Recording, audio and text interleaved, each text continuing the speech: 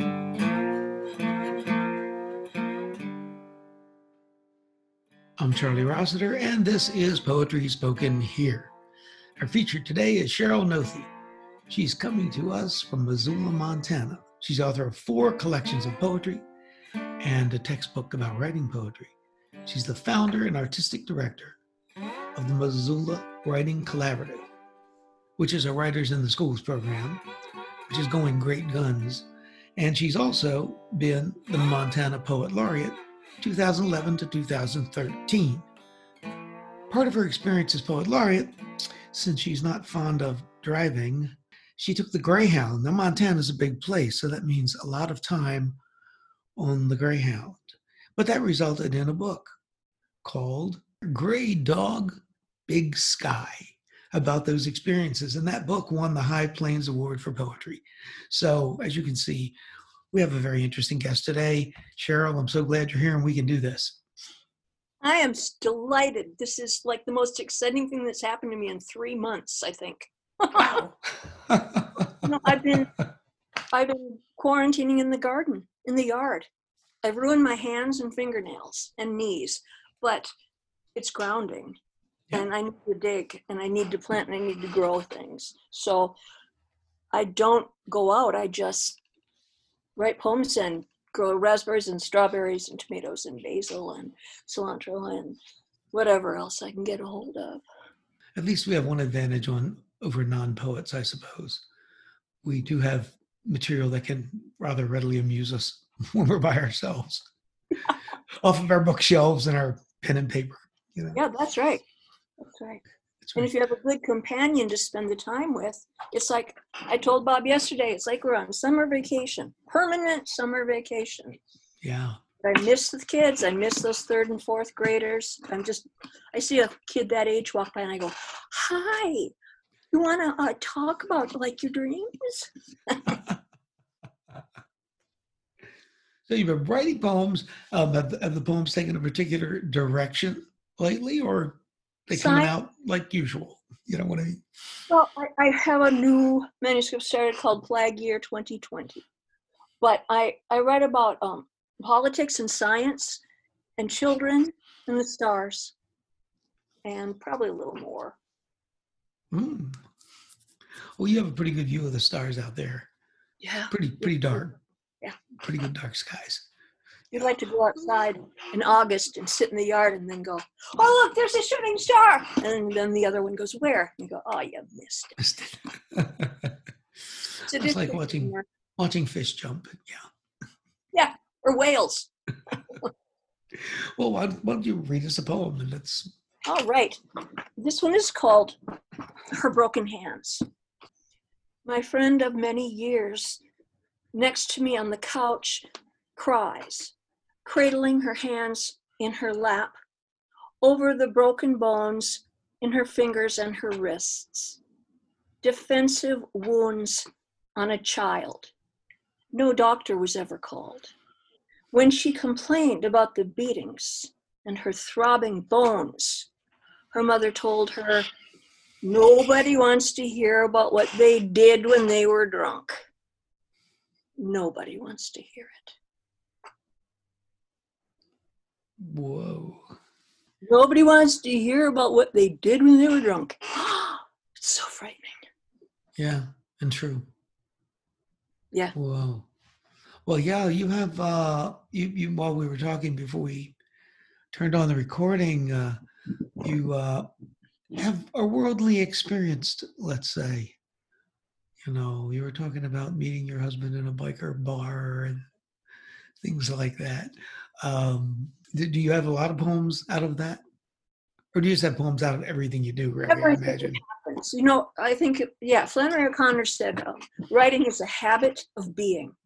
And that's my habit of being. I started writing when I was 11 years old, and I never stopped because there was nowhere else to put my life but in these words. It was the worst you can imagine. Every kind of abuse. Yeah. You lived in a number of different I would say, kinds of places also. Born in Minnesota, but then you said you're, I think, in a farm country in the South, then city, which I assumed you meant also in the South, but then to New York City. Minneapolis, Okay. then New York. After I published my first book, I went to New York because somebody said, in New York, if you got the goods, you can deliver them. And then I started working for Teachers and Writers Collaborative, and that's how I learned about using love and connectivity to get children to trust you so they'll trust their imaginations at your encouragement. And you're doing that out there with this program. You said you started 25 years ago. Yeah. And with only a few schools? 5 schools. 5 schools. And now you have? About 29 schools. And then we also worked in Hawaii and Alaska, and because we'll send our writers out to places. And the people in Hawaii asked me to come to show them how to do their program. So we move around. Okay, listen up, folks. You might need a poet from Montana to come out and help you get something going. True. Never know who's listening. And I know how to do it. Before we came on with recording, you also told me about a poem from a child that was just very interesting. Why don't you tell people about that? And right, this was a 4th grade Native American girl who the teacher told me she doesn't write. And so I sat down with her whenever she was in class, and I said, just like me, I see who you are. You're really smart, but you're afraid if you let it on, you'll have to always be really smart. And I said, but I was just like that. I see who you are. So here's the poem she wrote. We have a lesson called I Would Go Inside. It's from I Would Go Inside a Tiger by, I'll remember his name later. Eastern European poet, Charles Simic. I would go inside my dog. I would go into her blue eyes, jumping the fence to go to the horse across the street and barking really, really loud with an echo. I would catch the ball and run around the yard and kill a chicken. Whoa. It's kind of like William Carlos Williams, and it's in that straightforward, simple. Yeah, simplicity, seeming simplicity. What's interesting is that, what was that detail where she qualifies something? Bark really, really loud with an echo? With an echo, yeah. That, to me, that really stands out. Like, what a thing to think of. And then the last line, like every good poem, the last line just is like, whoop, and kill a chicken. Very dog-like. Man, that's a really good poem. Well, kids watch animals. You know, they pay really careful attention to them. So I like to have them write about animals, but when I'm doing homestays in Idaho, other far rural places, the stories about animals break my heart. So I only do it in the city mostly. And you also mentioned you have a rather vigorous garden going on these days. Yes. Since you have coronavirus time. Yeah. I'm planting milkweed for the monarchs, and I got a baby monarch. Oh, little teeny tiny. And I think it's my mother. When she died the next morning, I went outside and 2 monarchs were over my head, around me like that. And so I said, hi, Mom.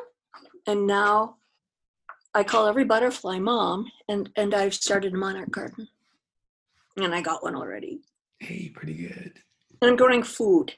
I think the best thing people can do during this pestilence is to teach their children to grow food. My friend says, well, no, he won't get off of his screen and grow food.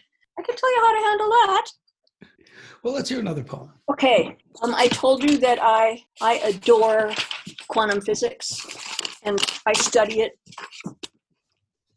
When my father passed, I'd already been studying quantum physics, but then after he passed, I signed up for a Hindu class on the computer, and it eased me through his death like butter.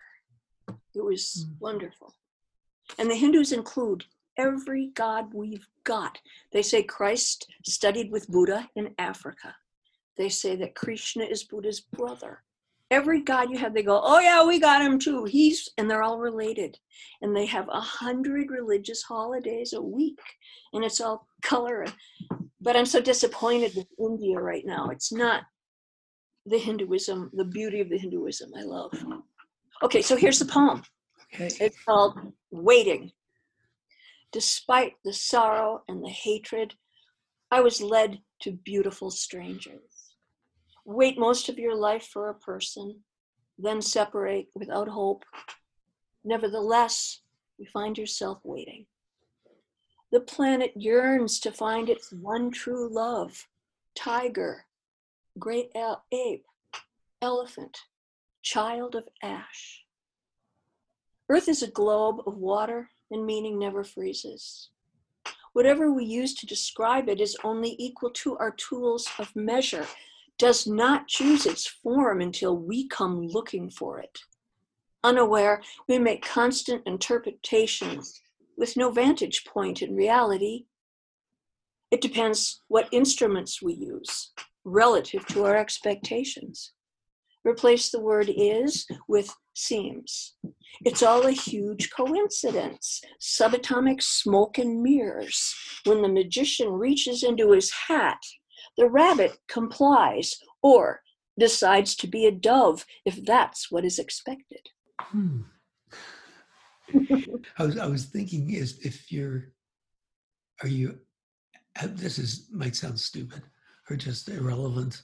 Are you conscious? I'm thinking about things like meditation and creativity and how that's related to waiting, in the sense that you can't make a poem happen, but you want to, as a poet, you want to make a poem happen. And are you waiting when you try to make yourself available?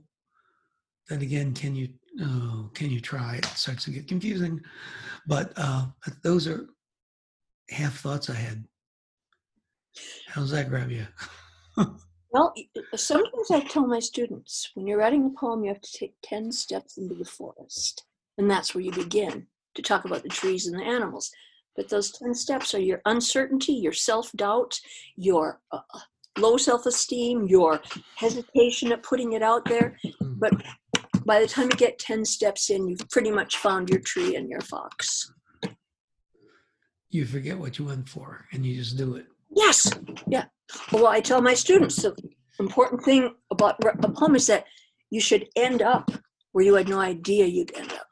This might be, I don't know how hard or easy it is to answer, but do you have a main thing, like this idea you just said, that you would, that you push in the textbook, or that you really hope students get from it? The textbook, Poetry Everywhere, has 65 lessons, and each lesson has 10 examples from kids of various ages. So when I went to Challis, Idaho, to a one-room schoolhouse where the little boys had cowboy hats on in class, and they sat like this with chew, said, I ain't writing no poetry. And then I'd read them poems from kids in Salmon, Idaho, their age, talking about how much they hated cattle and how stupid cows are and how cows step on their feet. And the kid goes, that's poetry. I can do that. And they did. So the models really are a major teaching tool. Yeah. You're not going to hit them with, well, I do hit them with Tiger, Tiger, Burning Bright. But before that, I give them things that they say, oh yeah, I have an idea about that. And there's this point, they're holding their pencils and they say, I don't know it. And then I say, did you have a dream last night? Did your dog do? And then their face changes and they go, oh, I got it. And it's my favorite time. Yeah. The aha moment. Lantern goes on. Yeah.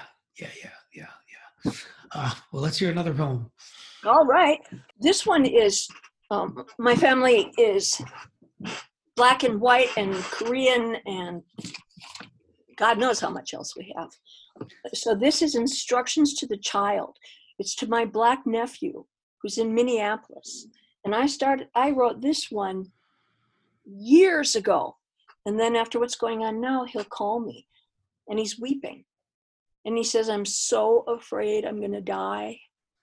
And why do they hate me? He says, Sherry, I have your blood, but I have a different melatonin. And for that, I could die. So anyway, this is called Instructions to the Child. After all those killings, we dialed our sons up to warn them. Vulnerable boys perceived as danger. So vulnerable, they are in danger. One particular night of the slayings, I called my nephew to remind him again to survive the lethal atmosphere of the homeland. Put both hands flat on the dashboard. Say, yes, sir. Don't reach. Be calm. Stay alive. Better yet, don't drive or even go outside for now. Best, just don't be not white, he said. Don't worry about me. He soldiered in deserts of burning oil, served a tour in that Cuban prison, designed computers for airplanes. He studies quantum physics. I have photographs of him in his navy whites, daring and proud. Now he stays in the small bedroom in my mother's house and keeps an eye on grandma, rides the bus to school, but none of that matters. Reduced to one single skin, one faceless face. You don't imagine yourself blindsided on the ground, choked. You never considered getting shot in the heart on the street, beside your car, next to your children. You can't see yourself so blinded by fear, blood foam on the brain. It's the same on both sides, only the names are different. Trained like little soldiers to be men, bleeding out on the road. My baby, the women scream the child's name, and they are restrained. Take what is irreplaceable, what you love most. Take the best of you. Give it to the hyenas. Give it to the wolves. You too could be shrieking the name of your child in the street. And the sad thing is, I wrote this years ago. Wow. Yeah, it's like yesterday or this morning. Really. Yeah, my nephew said, now I understand why you kept calling me and telling me that. And he said, you know what? If the police pull me over, I'm going to call for a second squad car. Oh, here's one called Unexpected Losses. The likelihood of a marriage withstanding the loss of a child when no one could say her name, no one could play near the pond. Forced, shoved forward into the new dead air, baffled by a wrong future, a design lacking in air and blood.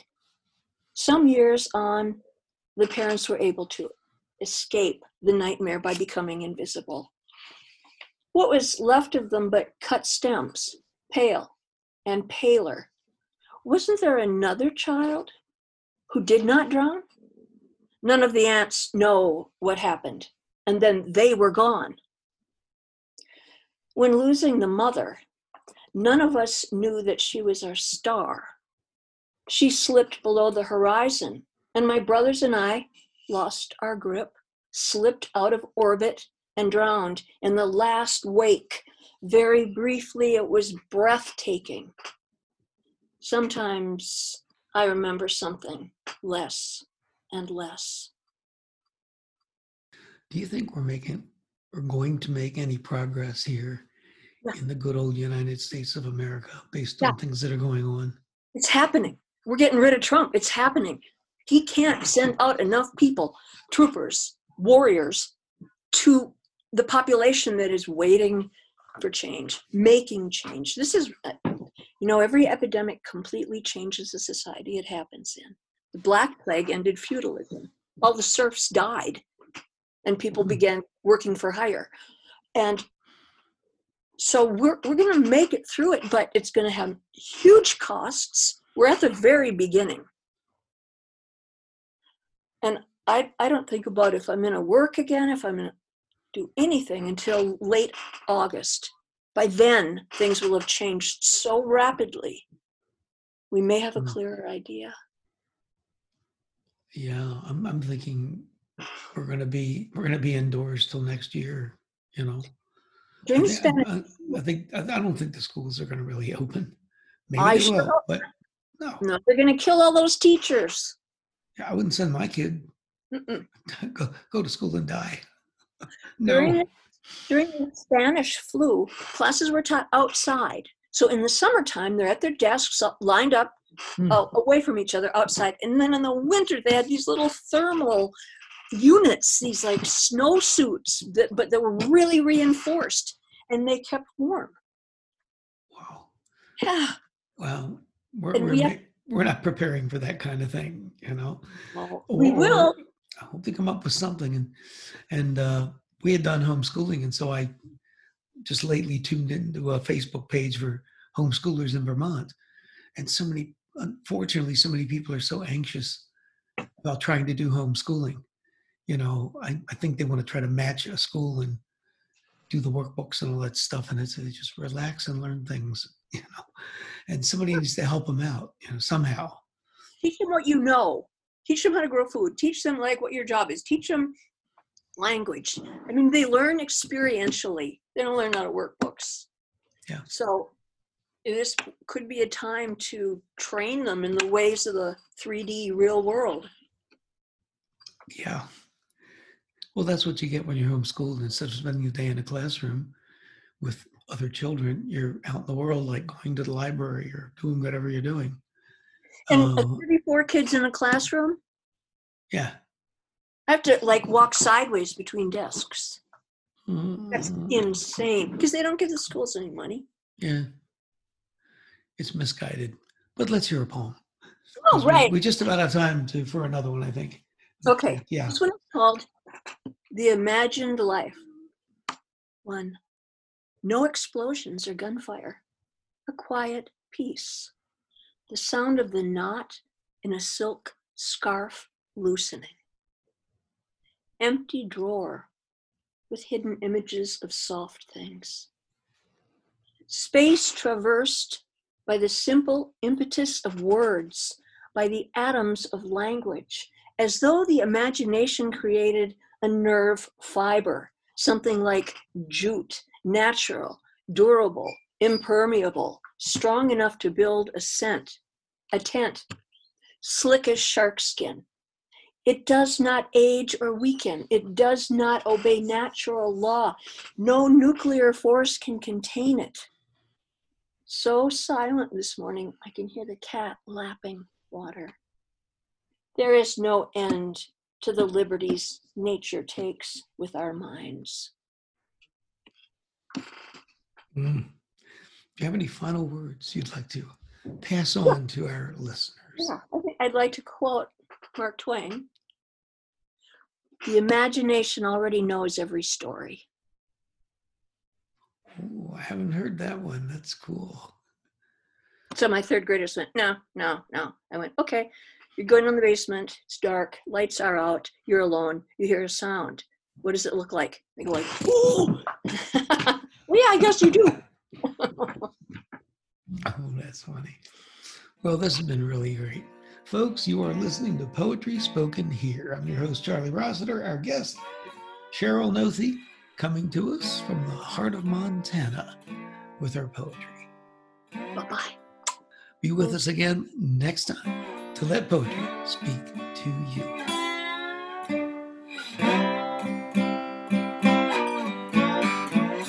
And now we have something just a little different. It's not every day that we have a political figure on Poetry Spoken Here, but Raz J. Baraka, mayor of Newark, New Jersey, since the pandemic, has been reading poetry on Facebook Live as a way to provide spiritual support for the people of Newark, New Jersey. We have a statement by him talking about the power of poetry, thanks to our good friend Bob Greenberg and his Brainwaves video anthology, which you can see on YouTube.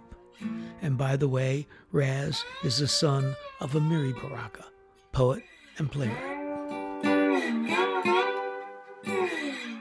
You know, this pandemic in the city has been, well, all over the country has been ravaging, our communities, particularly communities of color, really unearthing deep inequities that exist in our system. A lot of depression. Folks don't know, what they're going to do to pay rent, to bring food in the home. So besides all the things that we have to do, like give people opportunities for grants for rent, small businesses, help people out with food. We've delivered almost 2 million meals in the city.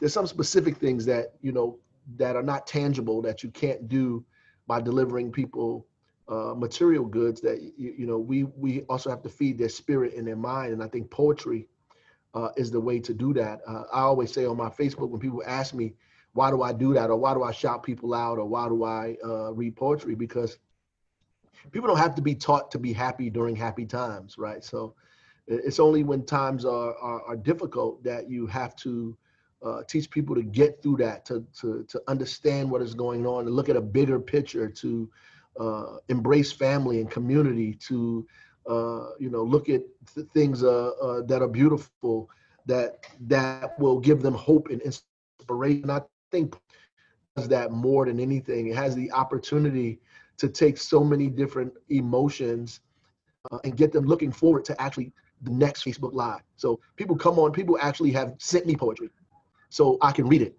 Personal poems, individual poems they love alike. They send it to me, read this, that they create. So it is actually, helping us foster a community-minded spirit, a creative community-minded spirit where people are saying, this is our city. We're going to get through this, but we have to get through it together. And we're going to endure this thing to the end. And I think that's the power of poetry. And poetry does that. It keeps us alive.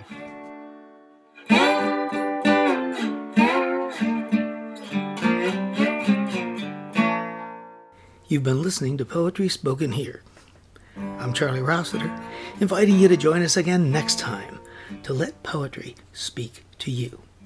Music for today's program was written and performed by Jack Rossiter Mundley. And remember, Poetry Spoken Here is more than a podcast. You can like us on Facebook at facebook.com/poetryspokenhere. Follow us on Twitter at twitter.com/poetryspokenhere. For more about today's show and other Poetry Spoken Here podcasts, as well as our blog, just visit our website, poetryspokenhere.com. If you'd like to submit suggestions of poets or topics for future podcasts, you can send to our email address, poetryspokenhere@gmail.com.